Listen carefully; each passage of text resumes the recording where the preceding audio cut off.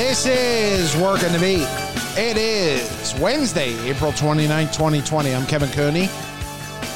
Along with Mike Kern, glad you could join us as we get through this coronavirus situation as best we can. Got a good guest on today's show, Shane Victorino, the Flying Hawaiian from member of the 2008 Phillies, also a world champion with the Boston Red Sox in 2013. Arguably will be, well, not even arguably, should be a member of the Phillies Wall of Fame one day. Has one of the biggest hits in Phillies history, actually two of them. In 2008, the Grand Slam of CC Sabathia in Game 2 of the National League Division Series against the Brewers, and the home run right before Matt Stairs in Game 4 that tied the game. So Shane will join us. We'll talk a little bit about the 08 Phillies. We'll talk about what's going on with baseball right now and everything else taking place in his world. We'll, kind of look at what he thinks is going to happen here with the rest of the season. And so we'll talk to him about that. Starts a couple baseball shows for us. Larry Bowa will join us next week. Larry, obviously a longtime shortstop, coach, former manager of the Phillies, and still a special advisor to the club. Larry will join us next week as well, as we are working on a couple other things as well, as we try to keep you informed and entertained and, all that. Well, and then on the second half of the show, Mr. Kern and I will break down some of the news of the week as we get past the NFL draft. Tony Fauci had some interesting comments to the New York Times about whether he thinks sports should resume, and it's a little bit different than what he said in last week, and pretty much it depends on testing. And Mike and I will talk about that. We'll also say farewell to one of our favorites who is retiring from the Philadelphia Inquirer. We'll give our best wishes out to Bob Ford. So that's all ahead, but when we come back and we get started here on this edition of Work at the Beat, it's going to be Shane Victorino, the Flying Hawaiian. We'll talk 08 Phils.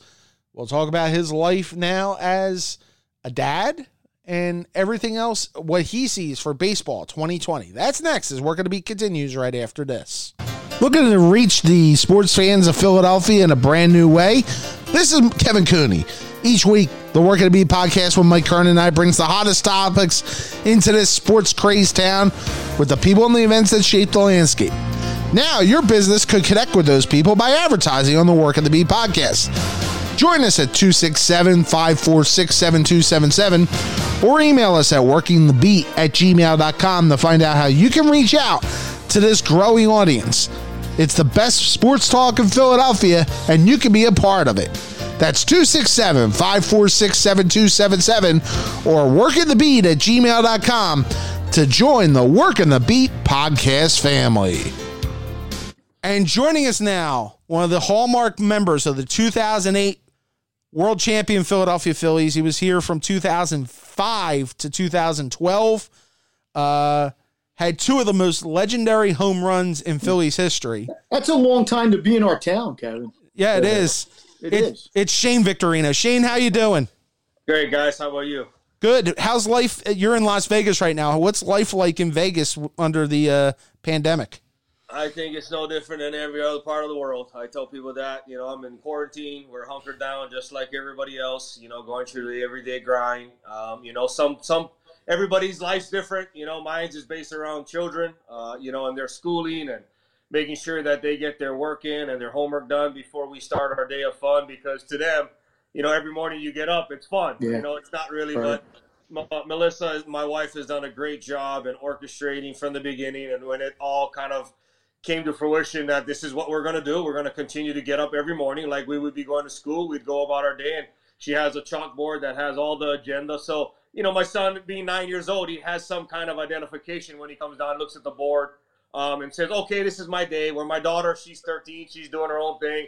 She's on, Zoom and every other second. So life's no different, I think, other than, hey, what perspective of life you're at, at that perspective. Think of all the old people like me that have actually learned how to use this stuff a little bit better, right? No, I get it. Yeah. No, Kevin helps me out. Without him, I'd be totally lost. And I'm lost too. So, Shane, when you played, you talked about, look, when I retire, I'm going to be the dad. I'm going to be Mr. Dad. I'm not looking at post-baseball careers as coaching and being on the road and broadcasting and all that.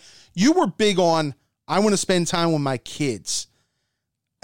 What has it been like for you to kind of get back into that father role full time over the last 3-4 years? Honestly, Cam, the first couple of years was tough, obviously because your identity was that Major League Baseball player. Wherever you went, that was your identity. It wasn't, that kid that grew up on a little island in the middle ocean named Shane Victorino, who was just, that average dad that, goes to work every day. And, so I think for me, I was lost in the beginning because my routine of everyday life of, being a regimented athlete to, from a training to, showing up for BP and meetings and games and, whatever in between. First couple of years, it was tough because, I get where people say you get lost. You try to find yourself, I felt like sometimes I was a loser sitting on the couch, calling all my friends going, hey, let's go golf and let's go do this. And they're sending me a text back like, bro, we work 9 to 5. Like, we're not sitting on a couch, like you're bored out of your mind because you don't understand it. But the rest of the world has a job. So it got to the point where I juggled. Yes, I did get into a routine of being a father, meaning getting up at 6:30 every morning on a weekdays, making sure that the kids are up at 7, making sure the kids have breakfast, make sure, I take my son to school. My wife would take my daughter to school, and that became a routine.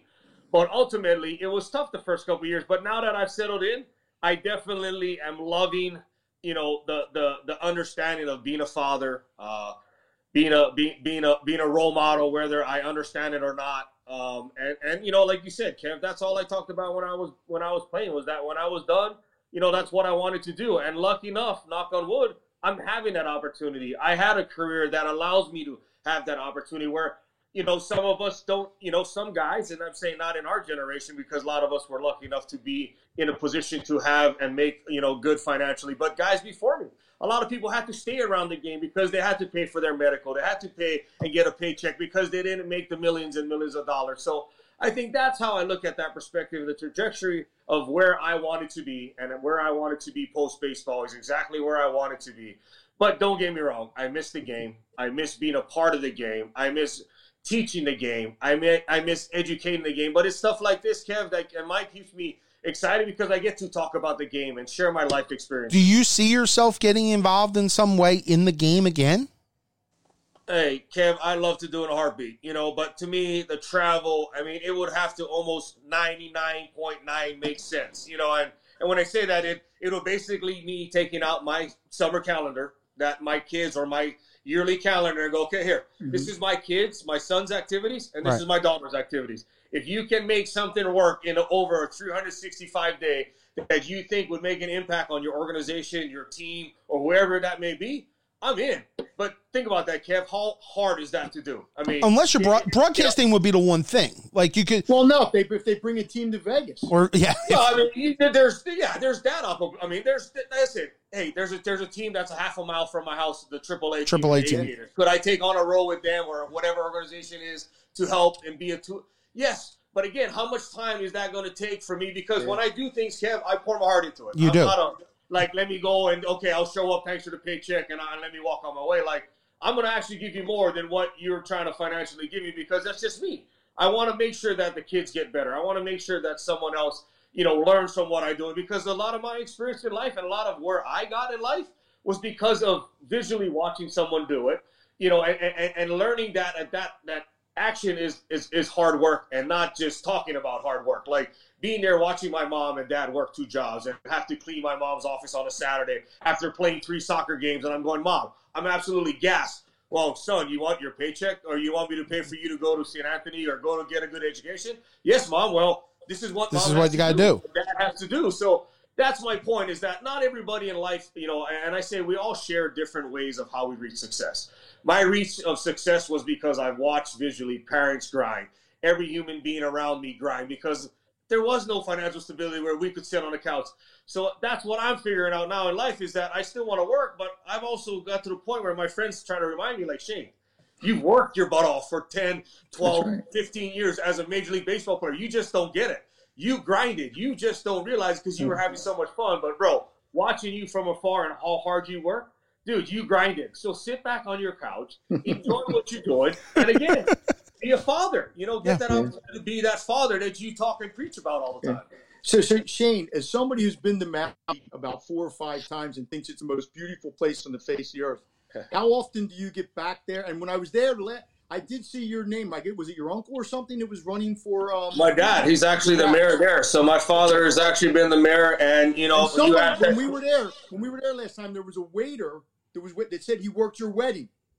Probably did. I'm sure he did. It's a Hawaii, man. It's an island in the most isolated place in the world. Like I tell it's people, awesome. If you grew up there, obviously you know my family, you know my story, and as we're touching upon that, that's the thing that I say to myself has been so interesting to watch is these amazing athletes start to get that opportunity to come out of the state of Hawaii in football and mixed martial arts and all this kind of stuff. So, going back to that, coming from a place like that taught me a lot about work ethic, taught me a lot about how I should be. And, I'm more engaged with my father than I've ever been because I want to help him. My dad wants to do the best for that island as the mayor, but and especially in a time like this, you don't have the accessibility to go buy PPEs and equipment. So I have honestly been spending the last 2 or 3 weeks since this coronavirus has happened, a lot of my time on trying to help my dad get contacts through, obviously my avenue and my experience in my career to have accessibility to get PPE equipment because he has a responsibility. And, 2 weeks ago, less than a week ago,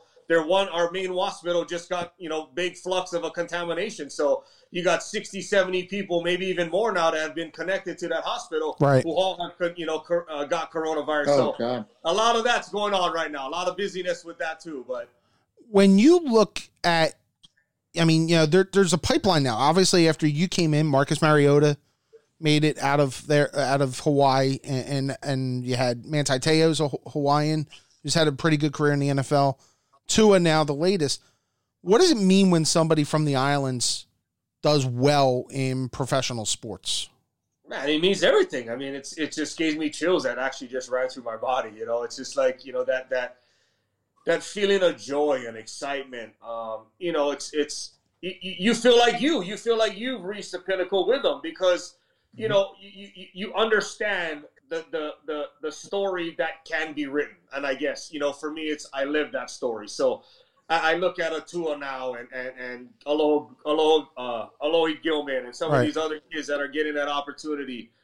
It humbles me to think that at some point you hopefully make an impact or you made an impact. A lot of these kids, if you really think about it, they weren't in their, they were still young kids when I was doing what I was doing. So they're going to look up to the ones that are more relevant but the ones that are more relevant, like you said, these kids look up to the Marcus Mariotas and the guys who played in my era. Right. And you say to yourself, like, those are the guys, and you see to yourself that you while you were doing what you were doing, these kids were looking at someone that was, that kid in Marcus Mariota who looked up to me. So right. While Marcus is doing what he's doing is saying that he looked up to someone like me or other football players that came before him. Right. And it's humbling to think, well, Tua's now looking up to a Marcus. So that's how the pipeline continues that way. It's like, yes, I'm not as relevant. These kids don't really understand that play, even after Tua and the rest of the generation. They're not going to understand what someone like myself went out and was able to accomplish or work hard to achieve. It's yes, there's technology that allows them to view these kind of things, but still, it's not relevant when a kid that's growing up now gets to watch a Tua for 10 years and just basically try to emulate him as he progresses and tries to become the young kid that he wants to be because of why? Oh, I watched the Tua Tagovailoa, or I watched the, Lenny Sakata. Len Sakata was huge. For baseball, like, kids like that, or Benny Agbayani, who was right in front of me, who played in the World Series, and all I remember in high school was Benny and the Jets, and I wanted to be like Benny Agbayani, and to finally get that chance and go, whoa, I'm living it now. It humbles me at a small piece of my heart because I my hard work and my dedication and my work and my craft is showing in these kids somehow, whether they understand it or not, because their pipeline has followed the pipeline that was set for me too. Kevin, you got to understand, when I was at, like, the last time, maybe 4 or 5 years ago, when somebody like Shane does something, it's like a headline. Like, he could have went 2 for 4 on a Wednesday night game. You open up the paper the next day, they are Victorino goes 2 for 4. Yeah. They are so proud because I guess it's like sometimes we look at, we get so many players out of Philadelphia that go on to be successes in some sport. But for them, it's like Shane said, and I think as we go forward, there will be more and more of them. It will be. I mean, that's the goal. But, as I said, it's still, I think it's every part of the world. Philadelphia has that too. It has pride. Trust me, when a Kobe Bryant left Lower Merion and became the great basketball player in L.A. and he's all L.A., no. In his heart and what he is, it's true and true. He's a Philadelphia kid. So it happens everywhere. It's just like you said, we don't have the dozens and the hundreds kids come out of an area that go on to play professional sports. We have maybe lucky 10, 15 a year from a state of, 2.5 million people. I mean, think about that. That's a small, yes, ratios will probably equal it out, but again, it's a smaller place. And someone like me, I'm not even on a smaller island. I grew up in a place where at the time it was probably 130,000 people. I grew up in a hometown of 7,000 at the time growing up, maybe even smaller. So, Shane Victorino joins us here on Work of the Beat. Shane, I want to ask you about the current situation of baseball before I get back into kind of your era with the Phillies. Some of the plans that have been floated by Major League Baseball. One is the All Arizona plan. There's All Arizona in Florida. There's, now the East, Central, West, where you split it up. You break down the National and the American Leagues and all that. And how difficult would it be for a player right now? How difficult is it for a player right now? I just, it's funny you say that question. Literally about a month and a half ago, I ran to Amir Garrett, Vegas kid. We're coming. I saw this, big old athletic kid come walking out of the grocery store, and I was like, wait, that's Amir Garrett. So I went over and introduced myself, and I basically said this, quote unquote. I said, Amir, the only concern that I have for all of you is that you guys were about a week to 2 weeks out. You've trained a whole off season. You've put your body through a regimen. You were, and as an athlete, understanding that, like that week or 2 weeks, a week out, like I'm prepared to play 162. So now to have to shut my body down basically completely and rewind this whole thing, and people are like, oh, they're still getting their workouts in and all that. Listen, as a guy who lived it every day, and it's how I would, and maybe I'm speaking from my voice and not everybody else's voice, but it's irrelevant. Like it's going to be something that's different. I think it's going to be a challenging time. I've heard about expansions of rosters and starting with 35 to 40 guys, from a standpoint of, and I get that. I don't blame them. Like, you're not going to, like I said, you went 3.5, 4 months of all-season training. You went through your whole regiment of spring training. And to be ready to be geared up, ready to go, to have to pull your whole body back and your mentality. 2 weeks before opening day, right? Yeah, I don't know when the end will be. Okay, so now you give me 3 weeks. We're going to start end of May. We're going to be June 1st, start of the season. Like, bro, I've never experienced it, but I'm just trying to say, like, for my body, I think it'll be a challenge. It might be different. So I think maybe performances might be different. Obviously, are you going to play 161? Will you play 162? Do you play 81? How do you translate all of it? What about pay? What about income? Right. I mean, there's so many things. Don't think about that. A baseball player ain't going to sit on the couch and go, all of a sudden I'm making, I had the dreams and aspirations of getting a nice little paycheck. Now I got, that's only half. That'll weigh a toll too, no matter if you're making minimum or you're making, you got the highest contract in baseball. These are all the things that are going to play into consideration that I'm wondering if people are thinking about. How about the quarantine end of it, where they're talking about putting guys in bubbles basically for 4 or 5 months? Wow. I mean, if you are cool with that, I would personally probably stand up against that, because one baseball season to me and the income or whatever it is that we're going to look at, the big picture here, it's okay to say, you know what, shut it down. I'll give my body a full year of rest and I'll be ready to go in 2021. I mean, to me, so you're taking these people away from their families. I don't want to be away from my family, bro. I'm a family man. Like the game and the what I'm making and whatever, it's irrelevant to me. To not be able to be with my family, I think that, to me, if that's something that's being proposed, then I hope that maybe it's a different generation, But I as an athlete and I played in an era who would have been able to speak up and kind of be vocal about it, I would have been against it. Mike Trout has been against it. Mike's wife is due with her first kid. Yeah, I mean, come on, bro. Like, it's bigger than baseball, you know? I mean, I get it's a business. And if I was a business owner, if I owned a baseball team, and, I'd be thinking way differently. Because it is, and there's jobs that people got to work and go to pay.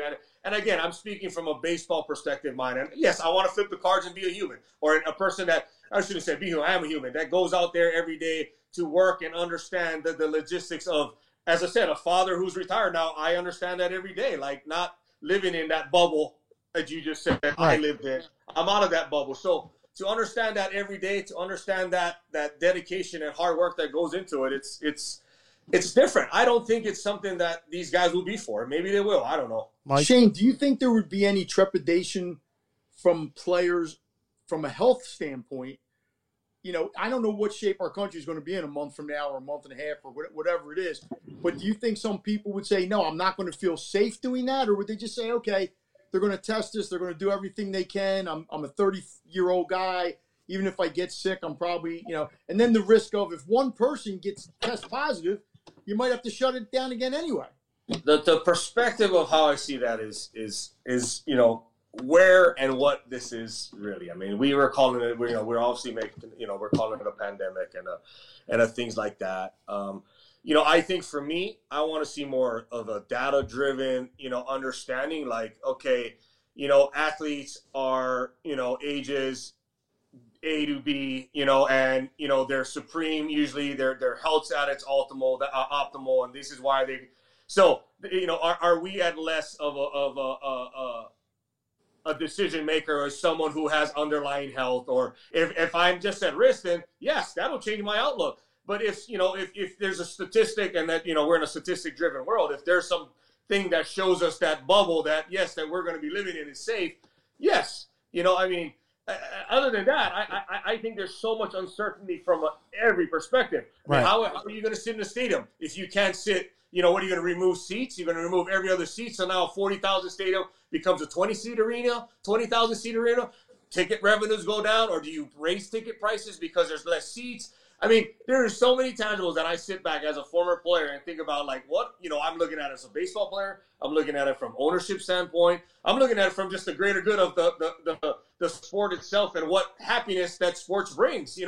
Yes, everybody wants sports because that's a place for us to go as families to enjoy, to share laughter for 2-3 hours or whatever it is that you get to do together and enjoy, and especially in these kind of times, and that's been taken away from us. So I think there's so much uncertainty. I mean, I don't have an answer.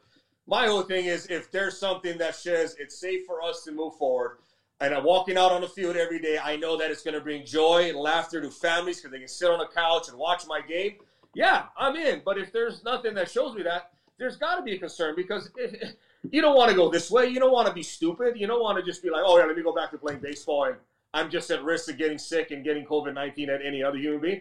So, I mean, sounds like at this point, everybody, doesn't matter what age, what group, animals are getting sick now. It's like, nobody's prone to it, but the statistics show us something differently. You played in 3 of the most packed ballparks at the time, between Dodger Stadium, Fenway, and Citizens back during the sellout streak. Can you imagine any of those places without fans? I can't, man. I just remember when we were asked to play that day in Baltimore. Remember after the riots? That's right. We were going to play with an empty stadium, and then they ended up canceling that game. Yep. So I think we ended up not playing it. And I remember saying to the guys in the locker room, about like, well, what's the point? Like, bro, just call the game. Like, there's no reason for us to go and fix in a game to play in front of nobody. I have zero adrenaline. I come out there to perform, guys. I love when 40,000's watching me. I'm there to perform in front of 40,000 every night. Yes, it's the game of baseball, but I'm there to perform. I'm an athlete. I'm performing. If you rather think about it in one way or not, I'm performing, whether it was stealing a base, whether it was making a diving catch, whether it was running to a catcher or a guy up the middle when we could do that. I mean, all of that tangible. Was Roy Halladay shoving it to a team and throwing a perfect game? Like, we're performers at the end of the day, and I think that's the part where it's just like LeBron and some of these guys said, no, it's different. You don't understand that when you're on the business side. But as an athlete, when you got to walk out there and there's nobody there, like, bro, that's not what it's about. that family that you look up 6 rows back and look at the laughter and the kid and mom and dad high-fiving each other after you do something big. Damn right, you tell yourself, I want to do that again so I can get another family to be standing up and high-fiving together. You know, it's that little perspective of the games. I guess, again, maybe this is my view, and I'm explaining what my perspective is, but that's how simple sometimes I broke the game down. Like, by families in sections going, man, look at that kid crying. Now I hit a home run. He came out the next inning. Now he's up on his feet smiling. Shane Victorino joining us here. All right, I've been a lot of nostalgia's come back this time because of all the games that have been replayed and YouTubes and all that. What in your mind is your most memorable moment here? Jeez. I said this the other day. Someone asked me this question on an interview, and I literally said, if you asking me from a baseball standpoint, yeah, it's so tough. But if you're asking from a career standpoint, honestly, the biggest and my most memorable accomplishment, and not because I'm on a, I'm talking to the Philadelphia radio show and all that stuff, was my Boys and Girls Club, and what I was able to do in a community.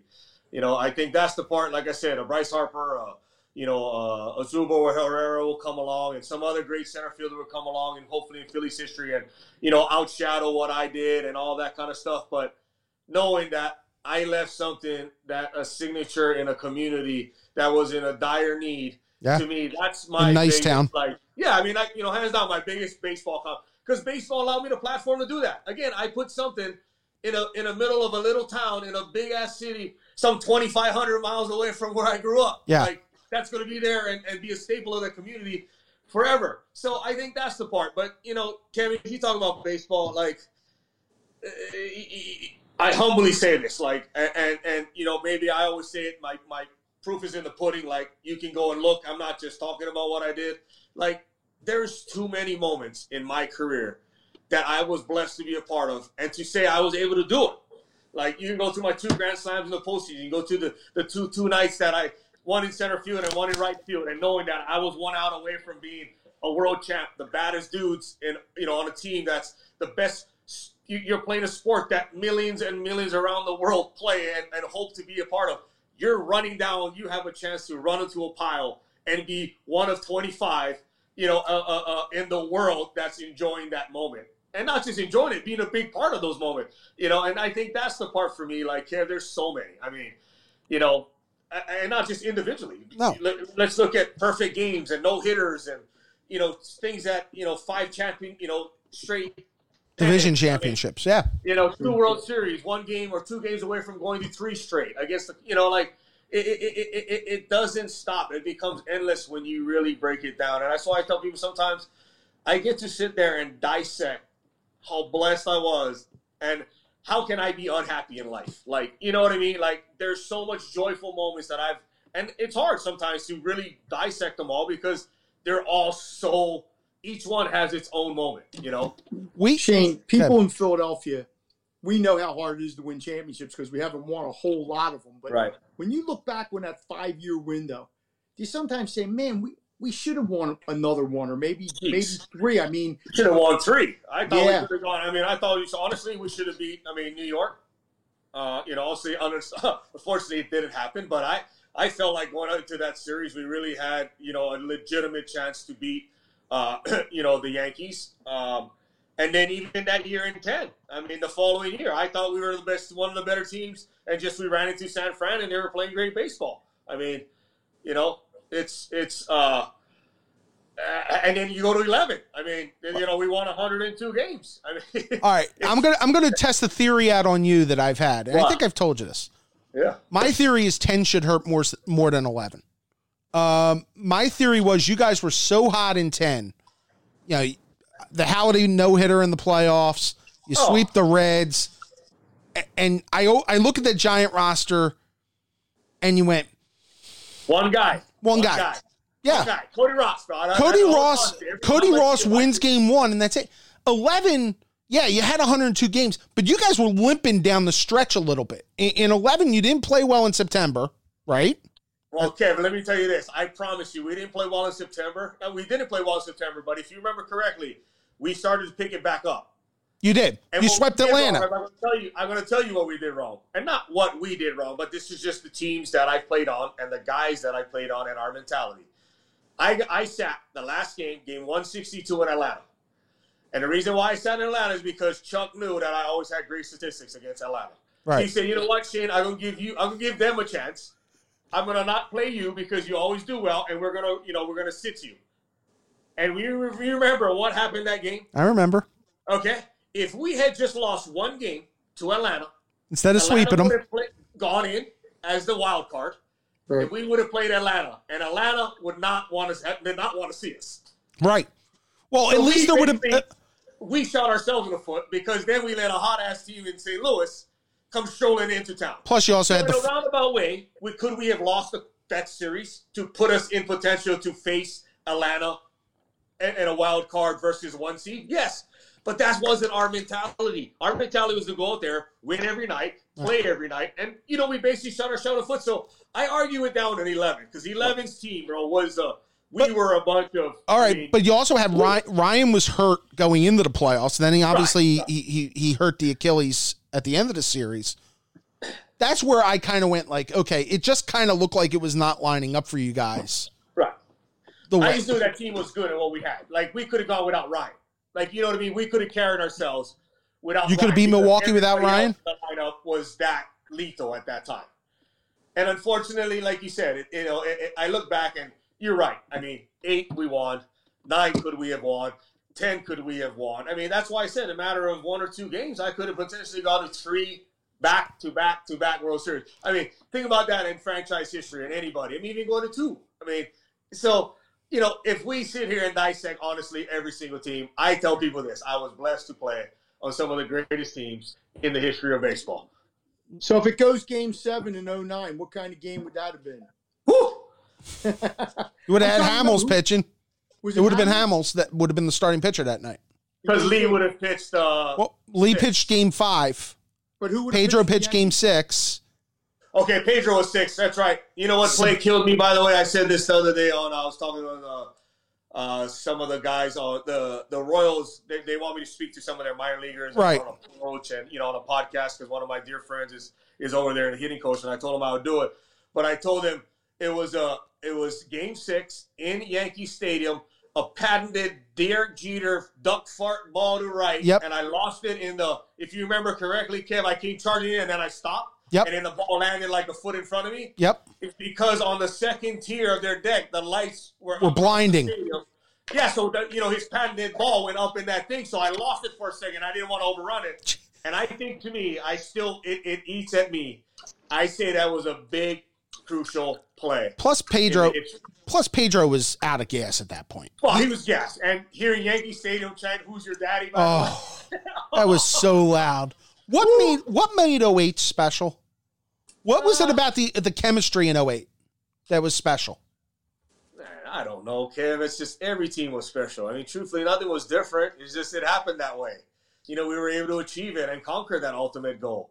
The rest of the series years, we just came up a game short, 2 games short. But other than that, I mean, listen, Kev. But you guys had a pitching staff that was not as good as it was later on, obviously, when you had Lee and Halladay and all that. But you found so many ways of – it's like – and Mike has said this often. The 3 big guys knew their role. You and Jason knew your role. And it just seemed like that everybody was happy that way. Everybody knew that. And I said, every year, I mean, 08 was different to everybody because we won. Plain and simple. Right. I explain it that way. I mean, it's just, if we won in 9, there would have been something that stood out then. If we won in 10, and I think 08 stands out to everybody because we got to the ultimate goal, and that was holding the trophy as a team, as a city, as a region. But I think that's why it's let's not break it down too much, Kevin. I think a lot of times we try to break it down. Sure. It's ultimately, all those teams are great. Exact 08, we were ultimately able to reach the pinnacle, and that'll always stand out to everybody. I mean, as I said, I'm telling you a moment in my memory that being on the field, that was a play that changed us because I think they ended up having a pretty big inning after that one. If I caught that ball, and so it sits in my heart, and people probably don't understand that at the time, and for me, it'll never leave my memory because that always will sit with me because I was that close to having at that time a back-to-back World Series championship. I mean, that does not and not only that. against the greatest franchise, people will arguably say, because of their championships Yeah. in the history of sports. I was up against that challenge that the whole world was watching. And you got to experience it again. which I a lot got of to people experience. forget That's why I about tell because- people, lucky for me, I got to go experience and then actually achieve it again. So Yes. I get to walk away from the game high, low, high. You know, I didn't walk away low. I didn't walk away. You know, Jimmy always busts my balls when I see each other. Now he's like, you know, you going to talk about Boston again today? Like, a lot of people bring it up because it's more relevant. You know, it's a little more in a lot of people's minds when they think about my championship. They remember Boston. Because it's sooner in their memories, not because they forget about Philly days. It's just it's a sooner championship. Let me throw some names at you. Just give me a quick response. Charlie Manuel. What do you think about here? Like a dad. Oh, he knew us better than the back of our hands. I mean, I really tell people that. Like, Charlie was like a dad. Like, he comes across as this boo, like, you know, country boy and like this haha. But, dude, he's one of the most brilliant, smartest individuals because he knew the game of baseball, but he knew us as players and what it took for us to be at our optimal all the time.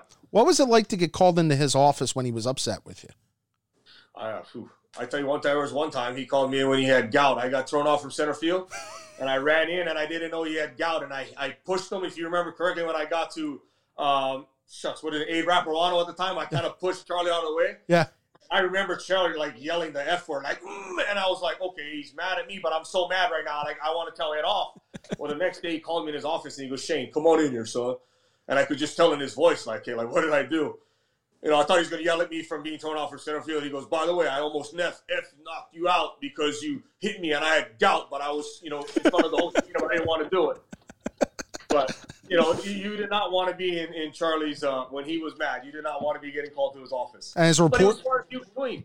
As a report, yeah, and as a reporter, we always knew when we got the raised eyebrow. That was when we knew we were in trouble for something we asked him. And you know, Shane, that we revere the 08 team because we don't know when we're going to get another. Yeah, just like we revere the 80 team. I mean, championships in Philadelphia. I get it because we don't experience a lot. These teams are, you know, you could come back here 30 years from now, and people are going to, you know, you're never buy you have to buy a beers. drink.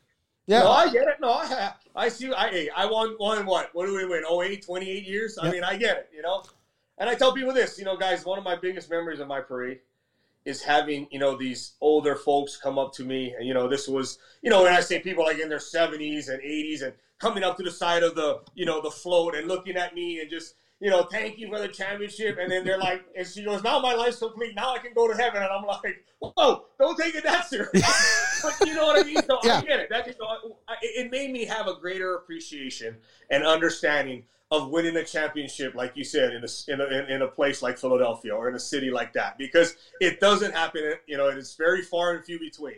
I mean, I honestly didn't know that the Eagles' first championship was in 18. I thought they had one before until I started really understanding. Well, they did, but it was like 1960. There wasn't a Super Bowl. I didn't know. I just assumed because when I went to Philadelphia, everything was Eagles, everything was green, and everything was this, and so in the back of my mind, growing up in Hawaii, I was like, they probably won a few championships in their lives, and it's just how much they love football and what it's mean to the city. Little did I know, you know, as time moved on, that they were just, you know, up against their first ever. Jimmy and Chase, what do they mean to you?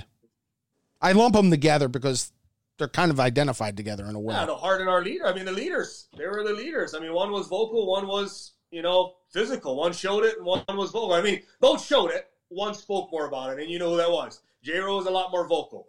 Chase was a shower and less talking. His actions spoke for his word. J-Ro was an action, but he loved to be vocal too because he was that vocal leader on our team. Are they both Hall of Famers? I think, in my opinion, I'd love to see them both in the Hall of Fame.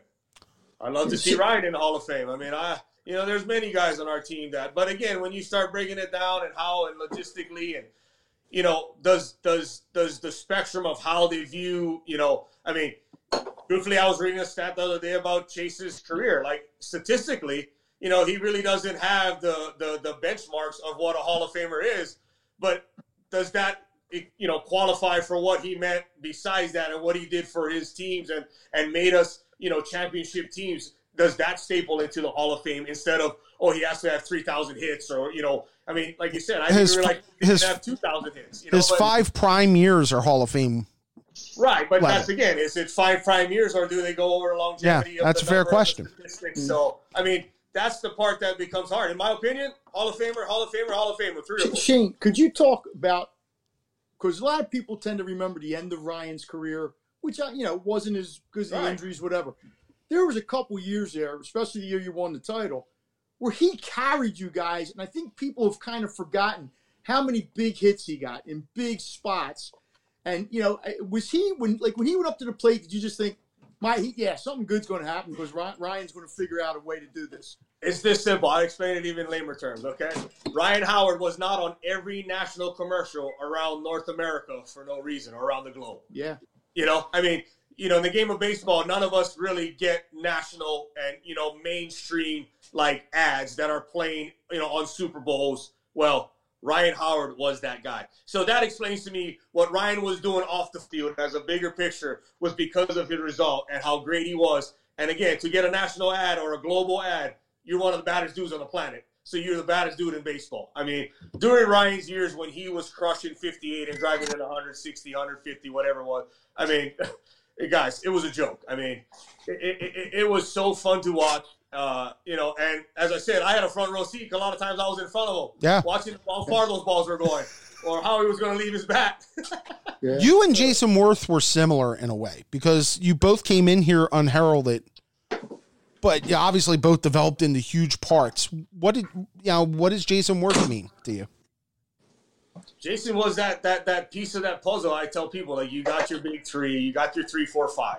Your 1 and 2 are predicted to do what they do. But that guy that sits in that 6, 7, and 8 spot, that unsung hero, that will shock you like a guy who should be in the 3 hole, that was Jason. Like, Jason could hit throughout our lineup because he was a versatile player.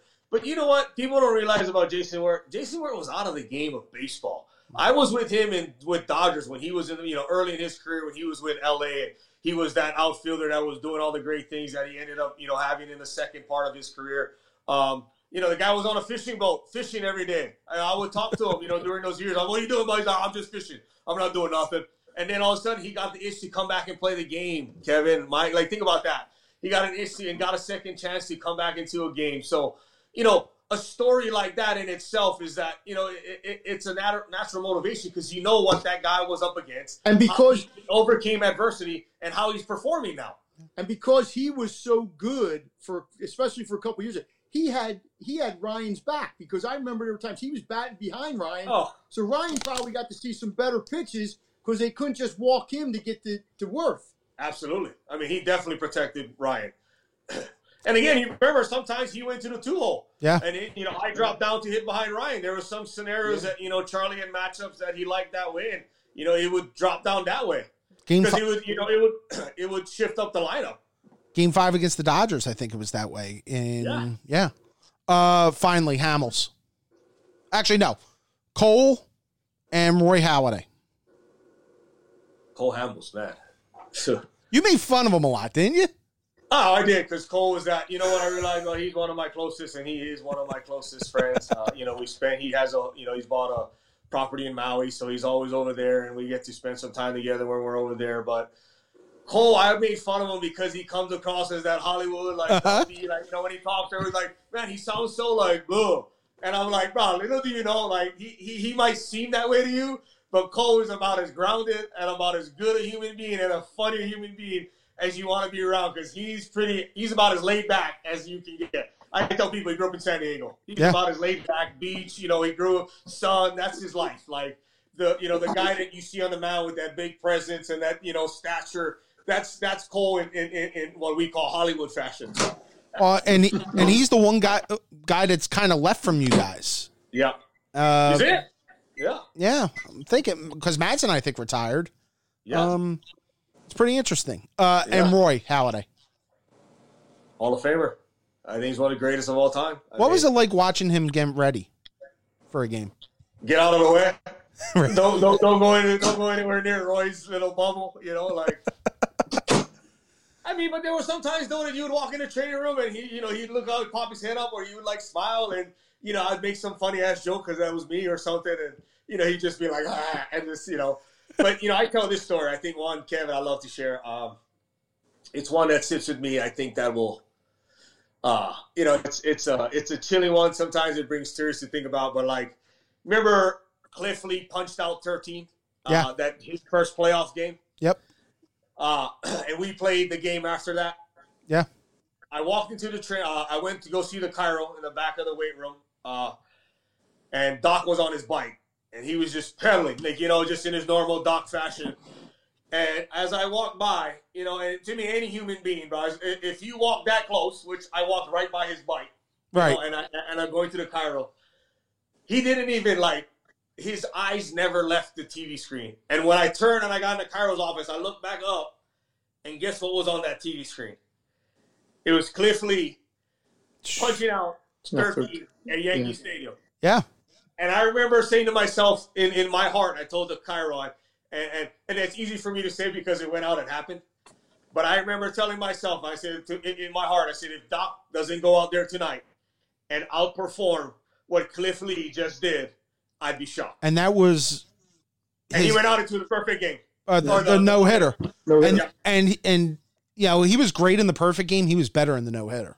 Oh, the no-hitter, he had situations where he got crucial. Yeah. He got out of it. Yeah. It's playoff time. It's the whole world's watching. It's not, some game one, whatever it was in down in Marlins Stadium down there in Florida. It's Citizens Bank Park, the whole watching. It's Doc's. Wasn't that one of his first ever? It was his first playoff game. First ever playoff game. Think about that. You that doesn't justify, and with that story on top of justifying what he did on the field, that he's not one of the greatest to ever do it. I don't know what anybody. And we had Todd Zalecki on a couple weeks ago. Todd's got a book coming out about Doc next week. Todd talked about the fact of what he was like the game after, or that day after he lost to the Cardinals, and not wanting to not take the uniform off, and how much it hurt him and everything. But that showed the competitor, because he was awesome. He lost to his best friend too. Don't forget about that. Yeah, and he was awesome that night. He was incredible that night. It was a duel that, to me, that's one of the greatest. That has to go down as one of the best duels in postseason history. It has to. It was a pitch for pitch, out for out, knock for knock. I had 2 hits that night. I was the only guy with really the 2 hits. 2 hits. 2 doubles. 2 out of 5, I think, right? Yeah, that's it. I think we had 5 hits that night. I had 2 of them. And so to think about the magnitude of, like you said, the pitch for pitch. Dominating offenses are just getting shut down by 2 bulls on the mound. Then I promise you are looking at each other because they're best friends, going, "I'm gonna outdo you. No, I'm gonna outdo you. No, I'm gonna do you." And I promise you, if I'm not mistaken, they went on an Amazon trip that offseason. They did. Didn't they? They did. And I think that was the time that Roy had. But I remember, I think we got to talk about a Nike trip. That's what it was. We went on a Nike trip, and we kind of talked about that, and it ate at him. That's the time I thought one of Roy's great moments I think it was the 7th inning, Kevin, was the 7th, where the Cardinals loaded the bases. And he battled out of it. And he had nothing left.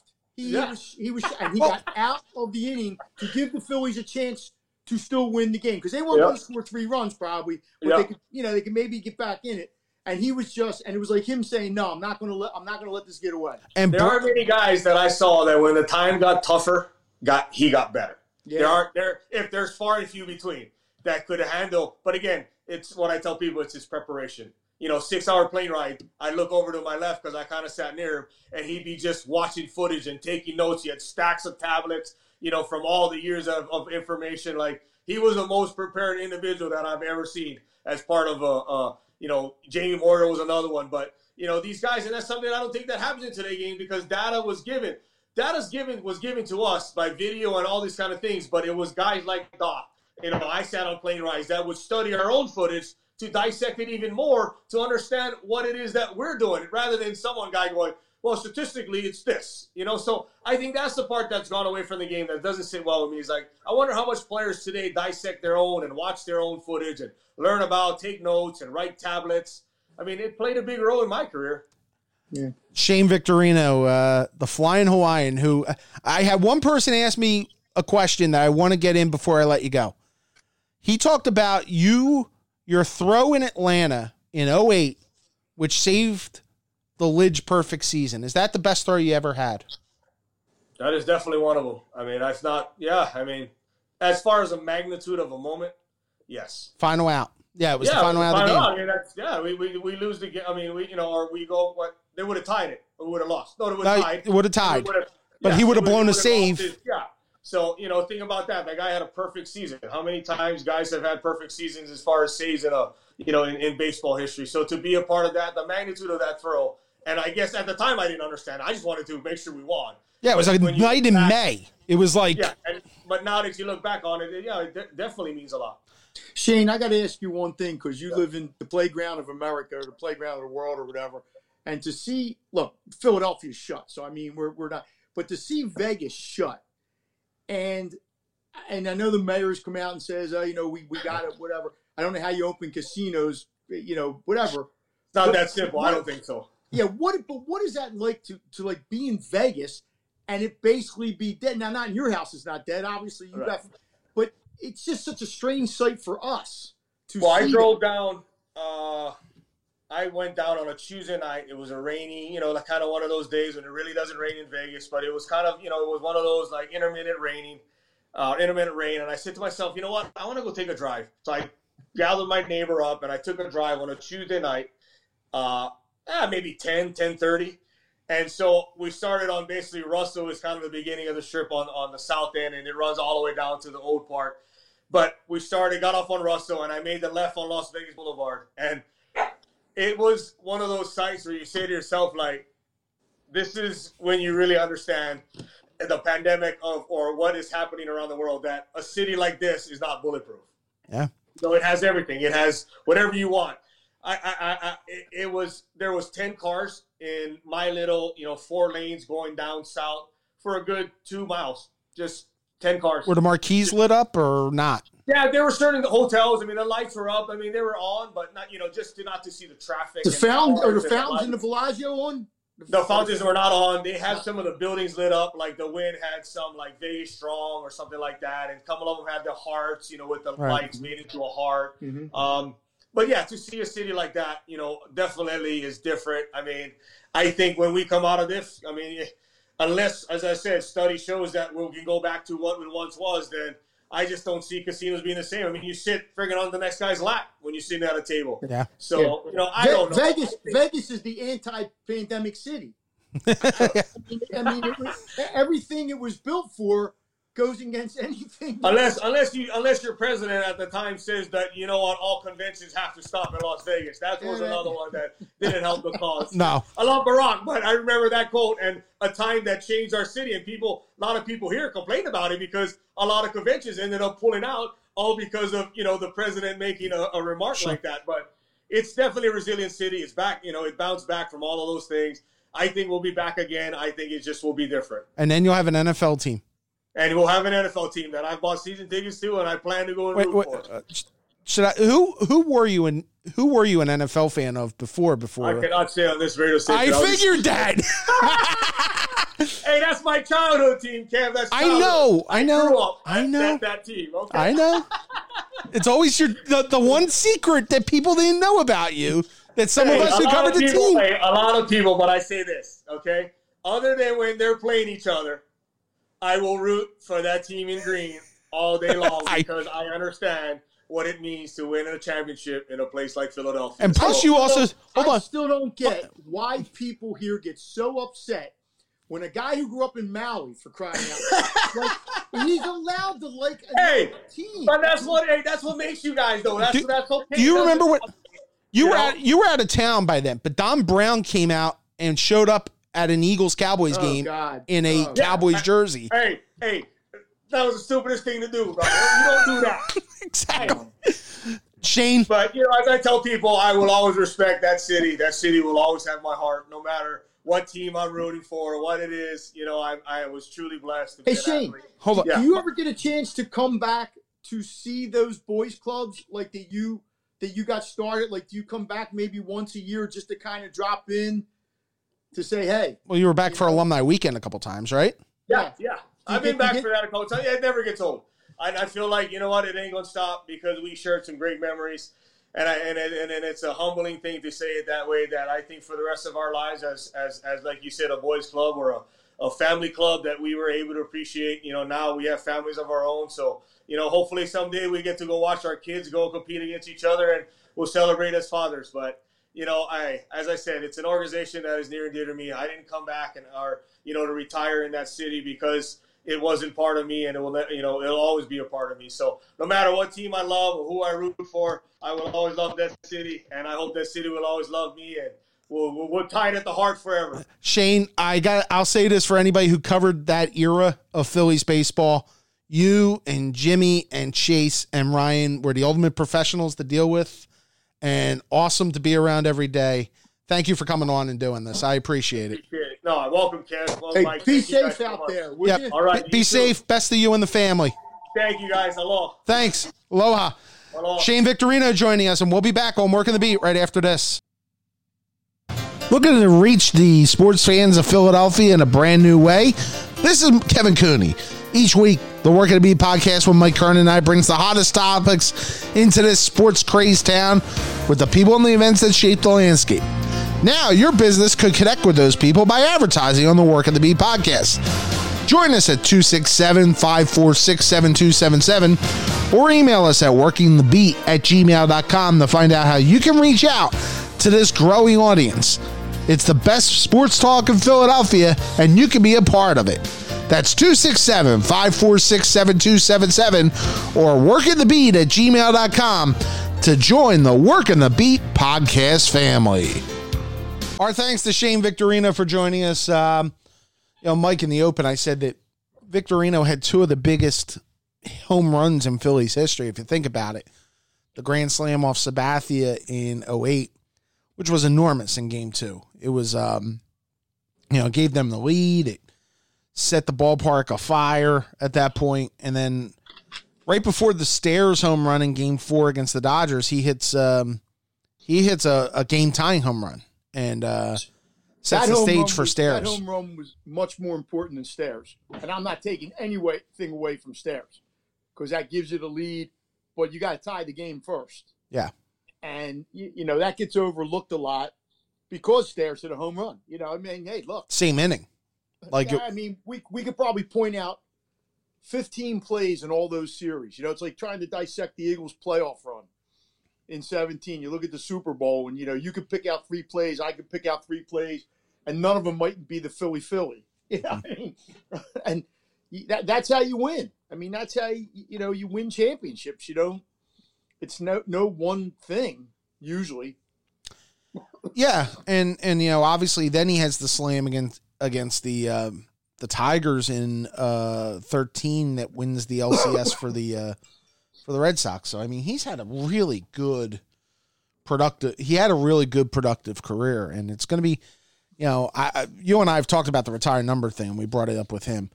To me, not that he's a retired number guy. He's not, but he's certainly a Wall of Fame guy, you would think, correct? What number was he? Was he 12? No, he was 8. 8. Why? I lose. Stairs was 12. Okay, yeah, and I'm thinking of Glenn Wilson. Who was the center fielder that ran into the wall? No, that was 33. That was Aaron Rowan. Yeah, whatever. As I've said to you before, I think the two of the most underrated parts of that championship team, and even the 2009 team, and him and Worth, him and Worth, because Jimmy, the 3 big guys, and are obviously going to get a lot of the credit. They have to, and Chooch is going to get a lot of the credit, and Charlie's going, and Nola. You had certain pieces that. But those. You mean Hamels, not Nola. Nola wasn't around then. Oh, no, but you know what I'm saying. Oh God, the left-hander. Hamels. Yeah, I'm getting my studs mixed up. That's okay. But if you had those 2 guys making no money, who you got off the scrap heap, who were actually valuable players on your team. Worth it. 30 home runs, I think. And something left when they left. Like there was something there, but it was going anyway. Yeah, but I think in their clubhouse something changed. But if they had stayed, I don't know if they would have been able to stave off. Oh no, the inevitable run, and you wouldn't have been able to pay him anyway. Yeah, you wouldn't have been able. Worth was just getting astronomical money through no fault of his. And they had. Both him and Victorino had to make their money somehow because they hadn't made it. When they were winning championships. Sure. So I don't begrudge any of those guys. I know a lot of people in Philadelphia really held it against Worth. Really? Like, come on. I mean, and I think if the Phillies had even come close, he might have stayed here. You were closer to that situation than I was. I think there was a window that they could have kept them in 09. But by the time he got the Boris in 10, it was over. And, they decided to double down in pitching. And I would love to talk to Ruben about it. Like, Ruben had some tough choices, and that was one where he decided to go get Cliff Lee again. And instead of holding on to Worth, and everybody loved the Cliff Lee decision, but obviously, then they had to scramble and go get Hunter Pence, and that cost them prospects, and Pence didn't quite work out the way they wanted. They sent him to Frisco. They sent Victorino to the Dodgers. Victorino ends up back in Boston, and that's kind of where it all started to break apart. Yeah, I mean, you're absolutely right. It was I don't know what would have happened because your core three were going downhill at some point. They were starting to, and then they did, and there was nothing you could do about it. And I don't know if Worth and Victorino had stayed here, if that would have been enough to make them good in 2012 or 2013. I don't know. Let's get to the current stuff going on. Tony Fauci was quoted in the New York Times this morning saying some leagues, unless testing improves, some leagues are going to have to bite the bullet here. And pretty much saying... Bite the bullet, what do you mean? For your season, not play. Yeah. Well, who listens to Dr. Fauci? I'm being serious. No, I know. I'm being, because now this is what it's going to come to. It's our country's at a point where it's got, because I've seen it. I see it on Twitter sometimes. I see it on the news every night. People who say you can't listen to Dr. Fauci because he's going to look at it this way. Or Dr. Birx, is it? Birx. Okay. I always pronounce it the wrong way. I'm sorry. Where they're going to be overly cautious and I get the cautious part. And if you can pull it off, my God, go ahead and do it. Mm-hmm. But they just go forward with like somehow we're going to be in a much better place in July. And we may be, I'm hoping we're in a better place in July, but good enough to do what we do. I just, I just don't know, Kevin. And if all this talk involves no fans, fine. If you think, but there's also auxiliary people, and every time we hear the questions about the testing, we get two different stories. Right. We get the administration story, and then we get the governor's and story. So who am I going to believe? Okay? Just saying. If they can pull it off and provide us with baseball or basketball or football. I mean, did you see something about the Premier League? The players don't want to go back. Yeah, I saw that. Okay. Are they wrong? I mean, and I understand there's contracts involved, there's money involved.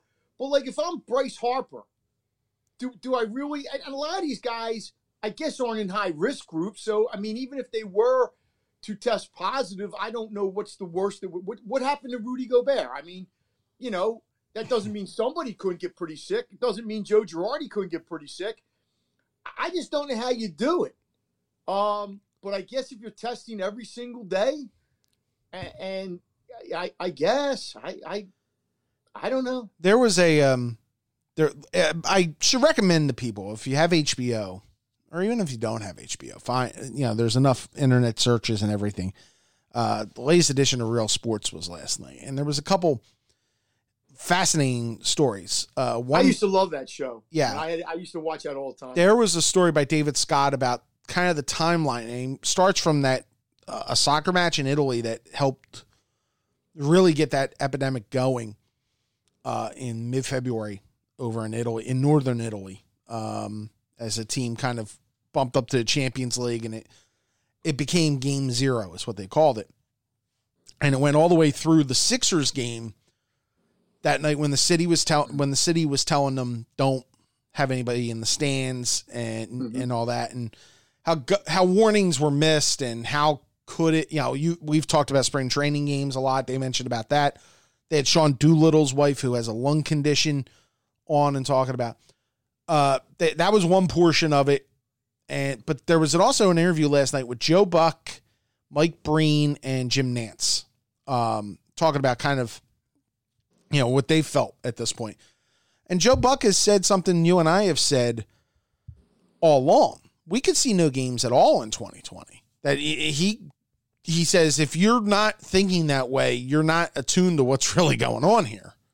But people want it. People are it's like, it's something to do. And I don't know if it's strictly financial, but I know the president is stressing it. And I think part of it is just to get people back to, hey, here's baseball. Here's basketball. And that's a good thing. But what we don't take into account all the time is we'll say, well, we got to go back. You got to go to the lowest common denominator. If maybe you say nobody over 60 is in the ballpark. Right. Yeah, I don't know. There's obviously going to be 60-year-old people in the ballpark, or people who might be at high risk, or people like you said, Doolittle's wife. I mean, I just, it's easy to say we're going to do it. We're going to test. What about the 8 cooks in the hotel, who are cooking the guy's food? And that doesn't mean that it's necessarily going to happen, but we all kind of assume it's going to happen somewhere, somehow, someplace. So then what do you do? Mm-hmm. Like, if that happens, are we prepared for it? I think that's what Fauci's trying to say, is are we prepared for that? If we are prepared for that better than we were 2 months ago or 3 months ago, when, as the president keeps telling us, everybody got it wrong except him, like I saw a story today, Kevin, about one of the things they're discussing, I think this might have been NFL, was an interrupted season. Yeah. Like where you start maybe in, I don't know, September, October, and maybe the season gets, do we really need, I guess my point is, you're going to suffer anyway. Do we need it that bad? And I understand the TV money makes up for a lot of, but the TV money will be there at some point. Mm-hmm. I'm sure the TV networks are going to, with the Olympics, it might not be. Comcast might get drilled on that. Mm-hmm. But I just what do you put ahead of what? Do you put people getting sick? I get it, ahead of paychecks is hard. And paychecks, we're talking about major league players. They're getting paychecks too. But I think they can afford it. And I'm not trying to be naive about that or be, contrite about it. But I think a guy making millions of dollars is going to make do. He's not going to be like the guy in Kensington waiting in a food line. But it's just I want to be really, really, you keep saying about these states reopening. What do they say? Be sure before you open. Are any of these states being sure? No. Even with the golf courses opening here in Pennsylvania, and then in Jersey it's opening on Saturday. And I get it. They want to give people an outlet to go play, and it's a relatively, open. But that's a little different. You're out in the open. You can stay 6 feet away from somebody. When you open up a beach, we saw it yesterday. I saw pictures when the planes were flying over. Art Museum steps.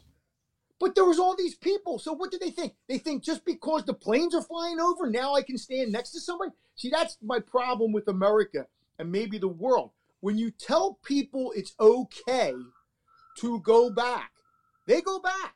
Mm-hmm. They don't go back cautiously or there's no governor on it. No, and by all the models they're saying, even the models the president is using. So I'm not making this a political. It's his models. Georgia shouldn't be nowhere near to going back. No. Yet he gets on the phone and basically says, yeah, that's a good idea. He's pushing governors to open. And, if Alaska wants to open, I guess. I don't live in Alaska, so I don't know what it's like up there. And that's where we're at as a country. And there's no right or wrong answer. So this is where I think people get all upset at you. When you say something like, well, I'm going to err on the side of caution, and somebody says, well, what are you going to do about all the people? They're talking now about, one of the arguments is that by staying shut, more people are going to get hurt through suicides, depression, opioids. Sure. And I don't doubt that people are going to get hurt. Now we're hearing about where these nurses and doctors on the front line are committing suicide because they can't deal with it anymore. What are they going to be like in October? And there's only so many of these people. If they start dying off or whatever, they can't work. Who's going to take care of the sick people? And I don't want to sound callous. I don't mean No, I know. But if you go broke or close to, or whatever that means, if you can still live it might not be living, it might be hard, but people in the Depression, I'm sure, went through this. And I don't mean we should go through another Depression. I don't mean that. But there's got to be a happy medium somewhere. I agree. Where we can go back, start to work, because a lot of companies are going to do this virtually anyway. You know that. Yep. Right? Let me get to the baseball end, and we talked about this with Shane. One of the plans that was mentioned was basically playing 3 divisions of 10 teams each, East, Central, West, expanded playoff. Teams would start in Florida and Arizona, work back to their home cities, but probably without crowds, and an expanded playoff, ending in a neutral site playoff and World Series. And players would not be forced to quarantine. They would be able to stay with their families. Tim Kirchin was on ESPN and said, any idea, a lot of these ideas are bad ideas, but you may have to pick the best of the bad ideas if you want to play. And I think that probably is the accurate description on this, the best of the bad ideas. Well, if you open up the stadium, and let's say, God forbid, they do let fans in, which I doubt that. Okay, so let's say there's no fans, but you have security people there, whatever you have to have there. What if a couple people get sick? Are we just sacrificing them? Is that what we're doing as a country now? We're going to sacrifice people because we need baseball. Because that's what it sounds to me. And look, I don't think a month or two from now, the whole country's going to be quarantined. I just don't think that's good. I think by, even in Pennsylvania, Philadelphia, and Memorial Day? Oh, no. Well, I mean, they're saying South Jersey's getting worse. And Delaware is getting worse. Yeah, but I'm saying Pennsylvania could be Memorial Day. Oh, parts of Pennsylvania before Memorial Day. Yeah. I'm talking Philadelphia and the surrounding county. Let's say by mid-June. Let's just say by mid-June. We're not going to be, I don't think, in this lockdown state. I just don't. Now, I may be in a lockdown state or a semi-lockdown state or whatever. You saw the restaurants that went back in Georgia and there was 2 people in the restaurant. Now, I'm not saying... It almost hurts sometimes worse to open. Exactly. Yeah. Exactly. But it gives people... But I don't know, like in time, so does Cracker Barrel by the end of August have 50% capacity? I'm not smart enough to have these answers. My biggest fear in all this is that we have a recurrence, and that the recurrence takes us right back or is worse, which is what Fauci is suggesting could happen. He's not saying that'll happen. He's saying if we put the proper stuff in place, it might not happen. But what I'm saying is that when he issues a warning like that, my ears go up. So, again, that's just me, because people will forget. If you get to like August, let's say, and the numbers have kind of leveled off, but it's still there. It hasn't gone, but people forget. I'll forget, you'll forget. It's like any other catastrophe that happens.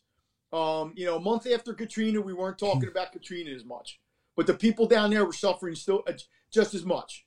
Sandy, the superstorm. There's people still suffering from that. Yep. So that's where we're at. And like I said, until there's a vaccine where they can stick a needle in your arm and say, you know what, we're confident that for a couple of years, you're going to be okay against this virus. Just a couple other topics here. Hey, one quick question. Yeah. Your wife works in the medical field. Yeah. What does she think of all this? I think she feels like we're rushing it a bit. I mean, she's kind of in the same way we are, that at some point you're going to have to take the chance, but this isn't the time. So, okay.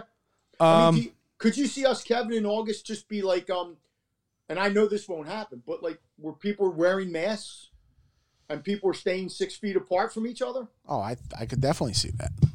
See, but I think there's a lot of people. We saw it yesterday. I know. I went out for a ride yesterday, and I actually went, just to get out of the house and all that. You and I had talked about this, and people were maskless, walking around. Yeah. And think about a month or so from now, or 2 months from now, when it's 90 degrees. Yeah. Yeah.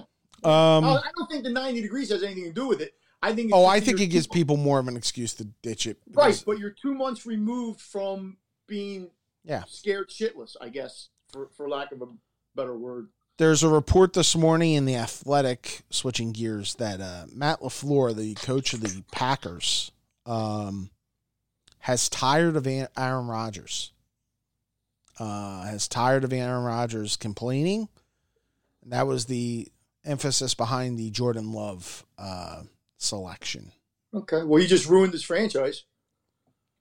I mean, I hope Jordan Love can play because once you say that about I mean, look, they're probably stuck with each other because he won 13 games last year. Mm-hmm.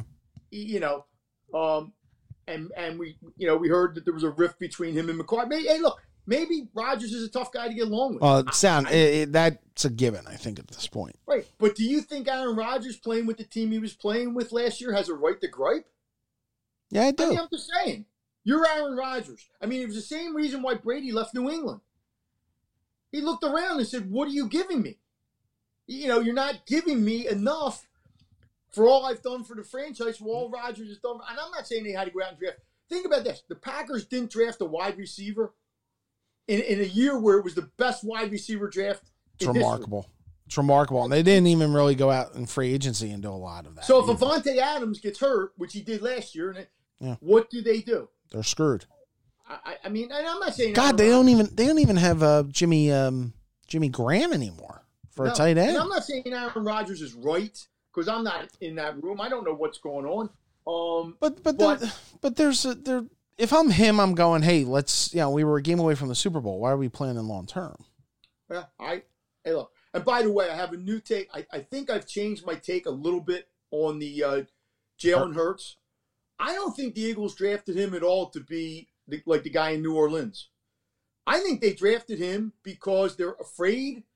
They want this guy to be. They want to have a quality starting kind of quarterback as their backup. And I don't know if Jalen Hurts can be that, but I think that's why they did it. I don't think they may run some gadget plays once in a while, but I don't think that's why they took him because he's not the guy in New Orleans. He's not going to run down on kickoffs. And Howie Roseman's been doing the, I don't want to say the apology tour. It's not the apology tour. The explanation tour on WIP. He was on with Cataldi yesterday. He was on with Marks and Reese on Monday. And saying how he's surprised that people are acting this way. Well, you undercut your starting quarterback in a way. Shouldn't you be surprised? Why are you surprised? Did he address that part? Was that the? I did not hear that part. Yeah, well, I'm just saying. I mean, I'm sure Angelo would have asked that. I mean, look, again, and this may turn out to be a great move.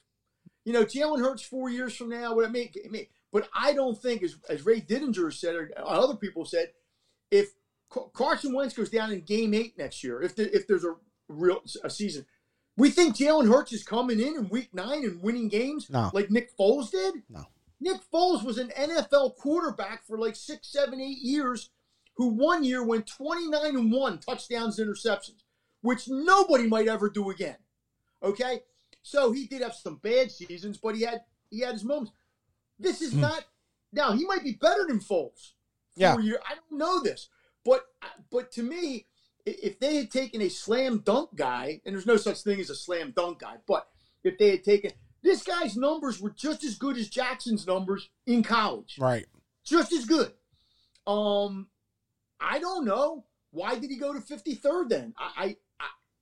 Why didn't the Patriots take him instead of the kid from Utah State? I don't have an answer for that. But the Eagles are a quarterback factory. Yes, they are. Just ask them. We're going to find out, but I'm going to tell you one thing. If it doesn't work out, for whatever reasons, it's Howie's ass. Oh, it is. But you won't know if it works out next year or maybe even the year after. I don't know. Before we go, we want to say a fond farewell there's two bits of news. We want to send best wishes to Dave Isaac, who has been on this podcast a couple times. Flyers writer for the Courier Post. Dave Dave was caught up in cutbacks at the Courier Post. No, this don't week. tell me. No, don't tell me this. Yeah. You're serious. Yeah. So they're just not going to have a hockey writer.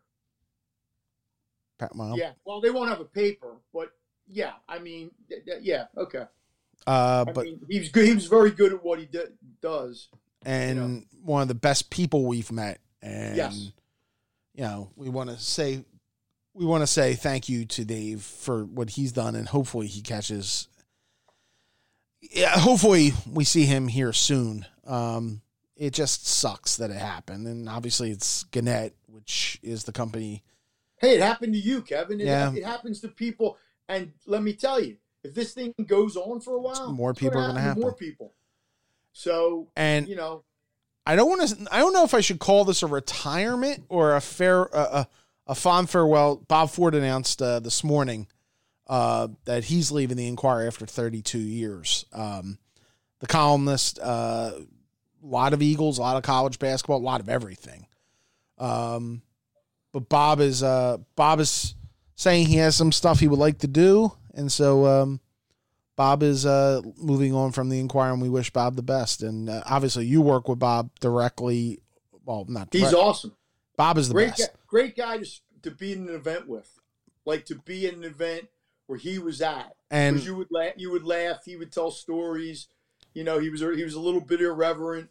The road trips were awesome. God, Kevin, I was at the paper for 38 years. Right. Oh my God. He came from the Delaware County paper, I believe. Yep. If I'm not mistaken.